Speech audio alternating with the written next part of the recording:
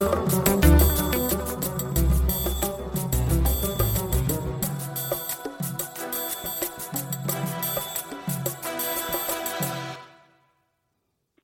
to the Voice of Many podcast show with Yolanda and Vanessa.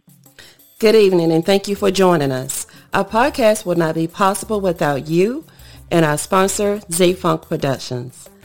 We have the privilege to have with us tonight Mr. Charles Tolbert, who is the author of Hidden Secrets of a Married Man. Welcome to the mic. Thank you for joining us. Thank you. I'm so glad to be here tonight. Charles, if you will, please share with our listeners a little bit about yourself and where you're located. Oh, most certainly. Currently, I'm in the beautiful state of Georgia. Atlanta is the city. Actually, I'm in a smaller town called Hogansville, way out in the country. We call it the country, where not too many people will visit. but it's a good place where I can write books where it's nice and quiet. I don't have to worry about airplanes. And so, I was originally born in Cleveland, Ohio. And then, my parents, unfortunately, they went their separate ways. And so my mom, she decided to move to Los Angeles. And then we didn't last long, so she moved us to San Francisco. That didn't last long. And then she moved us to Sacramento. And I said, you know what? I put on the brakes. I said, you know what? Enough is enough. It's time for me to go somewhere where I can just be in one spot. One spot. I understand that. So that's when I decided to move back to Los Angeles. I stayed there for about 20 years. And then I said, let me try something different. I'm not going to do all that moving like my mom did, but I'm going to go to Atlanta and just stay right there. So can you tell us how you came about Hidden Secrets of a Married Man? Most certainly. It began by just imagination and experience from other people. Not necessarily me, but other people's experiences. For example, I would listen to their stories. Since I've been married twice, I see a collaboration here of issues and dramas that's been going on in their lives. And I said, you know what?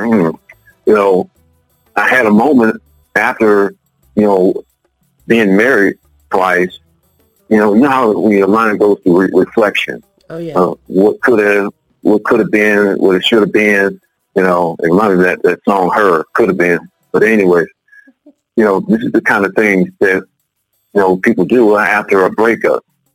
And so, one day when I said, Hidden Secrets of a Married Man, I heard a lot of guys have cheated in the family. Even in my family. A lot of the men have cheated. I don't know why we cheat. I don't understand. Is it genetic? I don't understand. But it's apparent that this... Absolutely. Absolutely. And so, and I'll be the first to admit I'm guilty of done that myself. At least I was able to own up to it. And that's when I was young. I was young when I did it. So now, here it is, I have an opportunity to sit down and write a book and collaborate all these thoughts and bring up a plot and then the experiences. And then I said, hidden. Well, obviously, people hide. And it's not just the men, the women too cheat. So this book is not about male bashing. And it's not subjected to one situation. You want to see a lot of things going through this book. And then when you finish the book, you're like, that makes sense. So that's why I wrote a book called Hidden Secrets of a Married Man. Where did the motivation come from? I know you got it from other people and their experiences. What really made the passion for you to write it and put it on paper and sell it? It's called education and awareness. The awareness comes from knowing this is what happens in a relationship when trust is broken. The education part comes from when you can learn from it and don't go into another relationship and make the same mistake. By reading the book, it's in hopes that people say, I'm not going that route. I'm going to try to make it work. That was my motivation. Now, can you share with us, I know you've been married several times as well as myself, and I can relate to the book. I started reading it as well. Can you share with us at least two experiences and how they reflect back to the book? Absolutely. With the first marriage, I've been married for 20 years in the first marriage. And for the most part, it has gone pretty great until the latter end it got rather aggressive on her end. What I mean by aggressive, like taking charge all the time, not allowing the man be the man, per se, of the house. The man is supposed to go out, typically, make the bread, bring the bacon home, while the wife takes care of the home. I mean, that's typical. Now, I understand that we're in a time where both work, and that's okay. But there's communication. There was no communication in that first marriage. So that's what really led to what is called adultery or infidelity. Trying to take charge, not allowing the man to be the man, and then don't want to communicate. There's, where is the person to run to? Another person, which is usually what ends up happening. And so, unfortunately, when you read the book and when you see, where at the end where she says, "How could you? How could you?" Well, I can recall hearing that before. How could you? Because she actually found out that I cheated. And when she found out, I straightened up. I really did. And I was like, whoo, that's not a good experience to feel. Especially during a breakup, it don't matter who cheated. It's the fact you're going to both feel the hurt if you really love that person. And so it's not a good feeling. And then when I think about the second marriage, however, I don't consider that even a marriage at all. When it was a total opposite.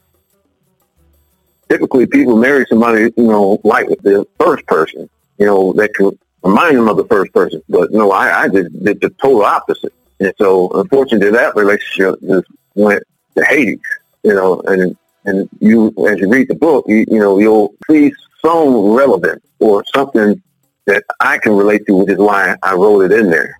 You'll see it. So, I mean, even with those marriages, they're both good women. It is what it is. And I learned my lesson. And let me tell you something else.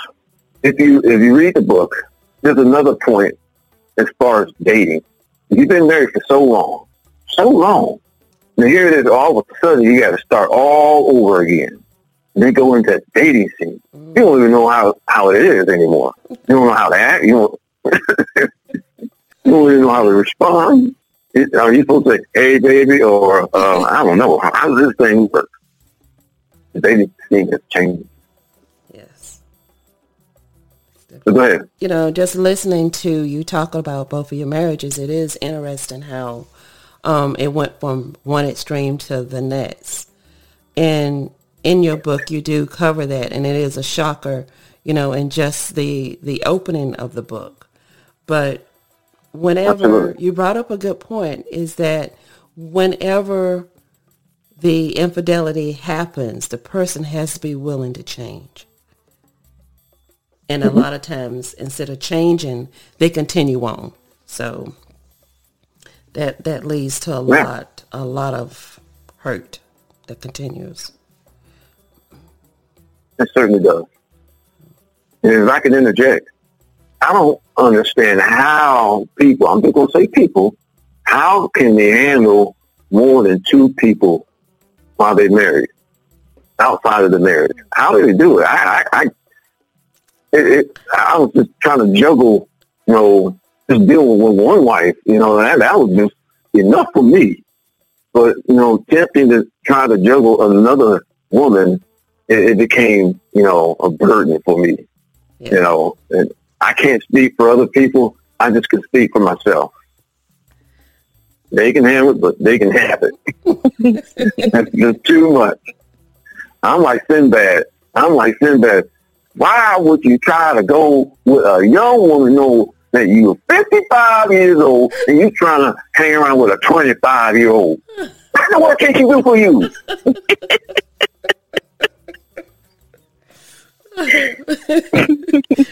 So true. I'm like Sinbad for real. I mean, I'd be at the airport and I see these young women attracted looking at me. I was like, okay, first of all, you're at the age of my daughter. Second of all, we have nothing in common. You don't even know who the OJs are. You probably thinking I'm talking about orange juice. No, I'm talking about the OJs, the group. Oh, boy.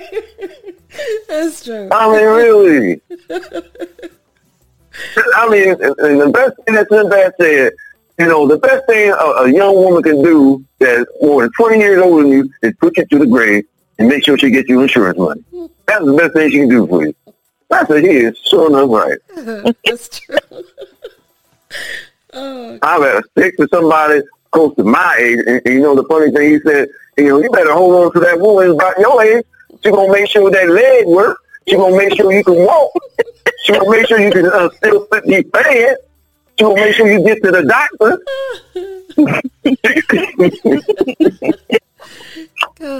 Because young girls now, they don't know how to cook. I mean, between the cooking, the cleaning, no. I mean, you have to be able to take care of a man 100%. Not just take care of the bedroom. You just don't want to do the bedroom because the bedroom is only going to keep him for so long. And that's going to get old. Right. So, you got to be able to take care of the mind, the body, and his soul. So, I mean, hey. There you go. It's a package deal. Yes, it is. And the same goes for the men. You have to take care of the woman. It's a package deal. Mm-hmm. Yeah. And most of it is.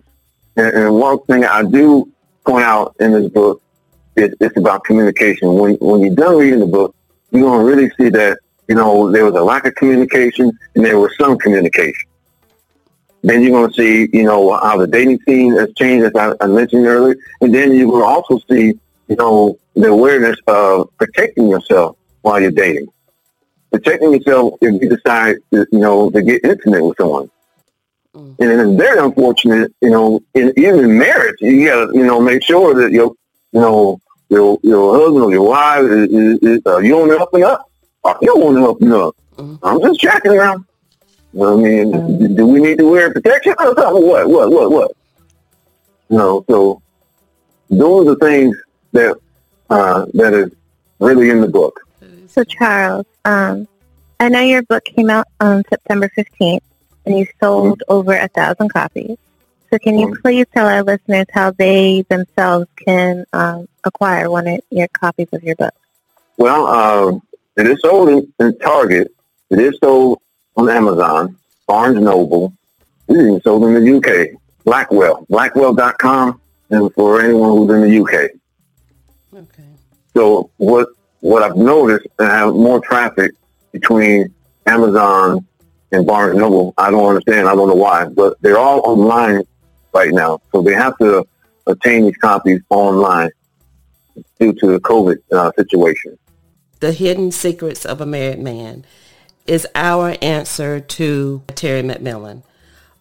We're looking forward to having you back to join us, possibly in February, so we can have a discussion panel about your book, and to just hear other women as well. I mean, because so many of us have experienced what your book presents, and not just women, but also men.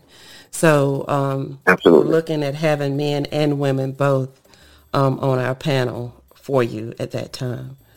And listeners, we'll have a date for you here shortly, but just wanted to let you know that more is to come. More is to come. And please grab this book, and you will enjoy reading it. And Mr. Tolbert, I'd like to say thank you so much for joining us. If you have any other words you would like to share to our listeners, please go right ahead.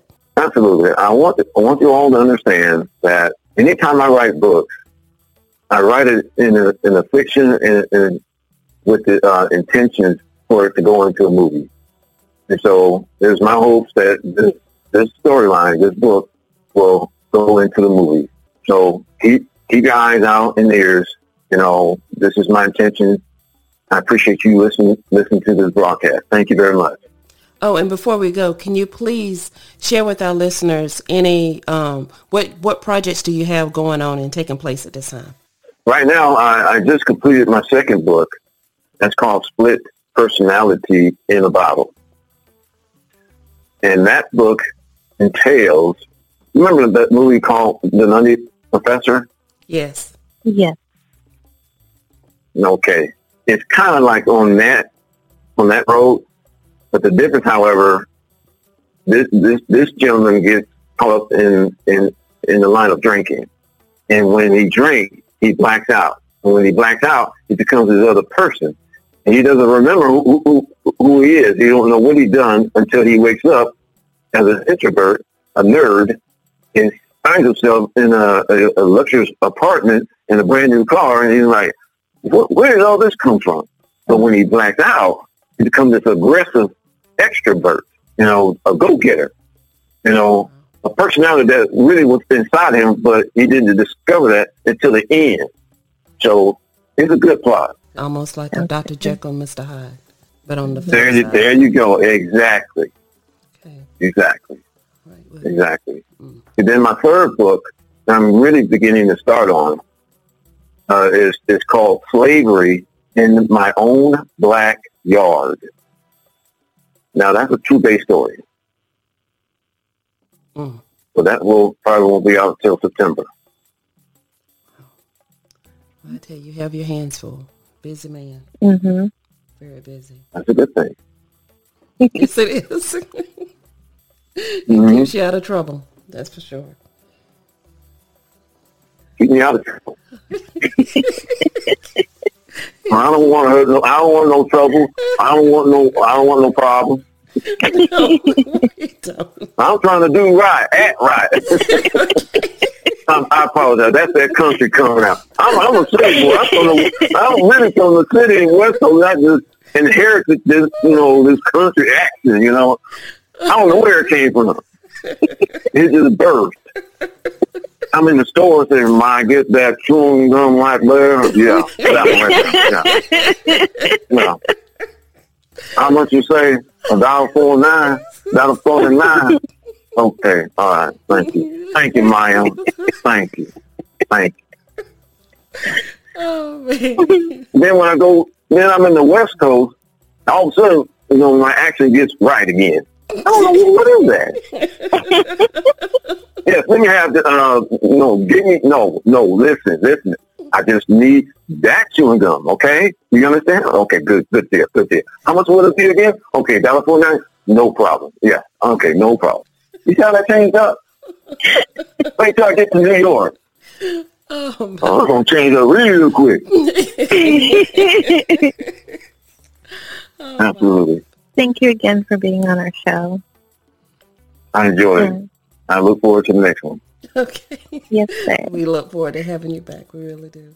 Oh, yeah. Thank you to our listeners for listening to the Voice of Many podcast. If you have any questions or suggestions, please contact us on our many social media web pages. Please don't forget to subscribe to our channel, and we hope to talk to you later.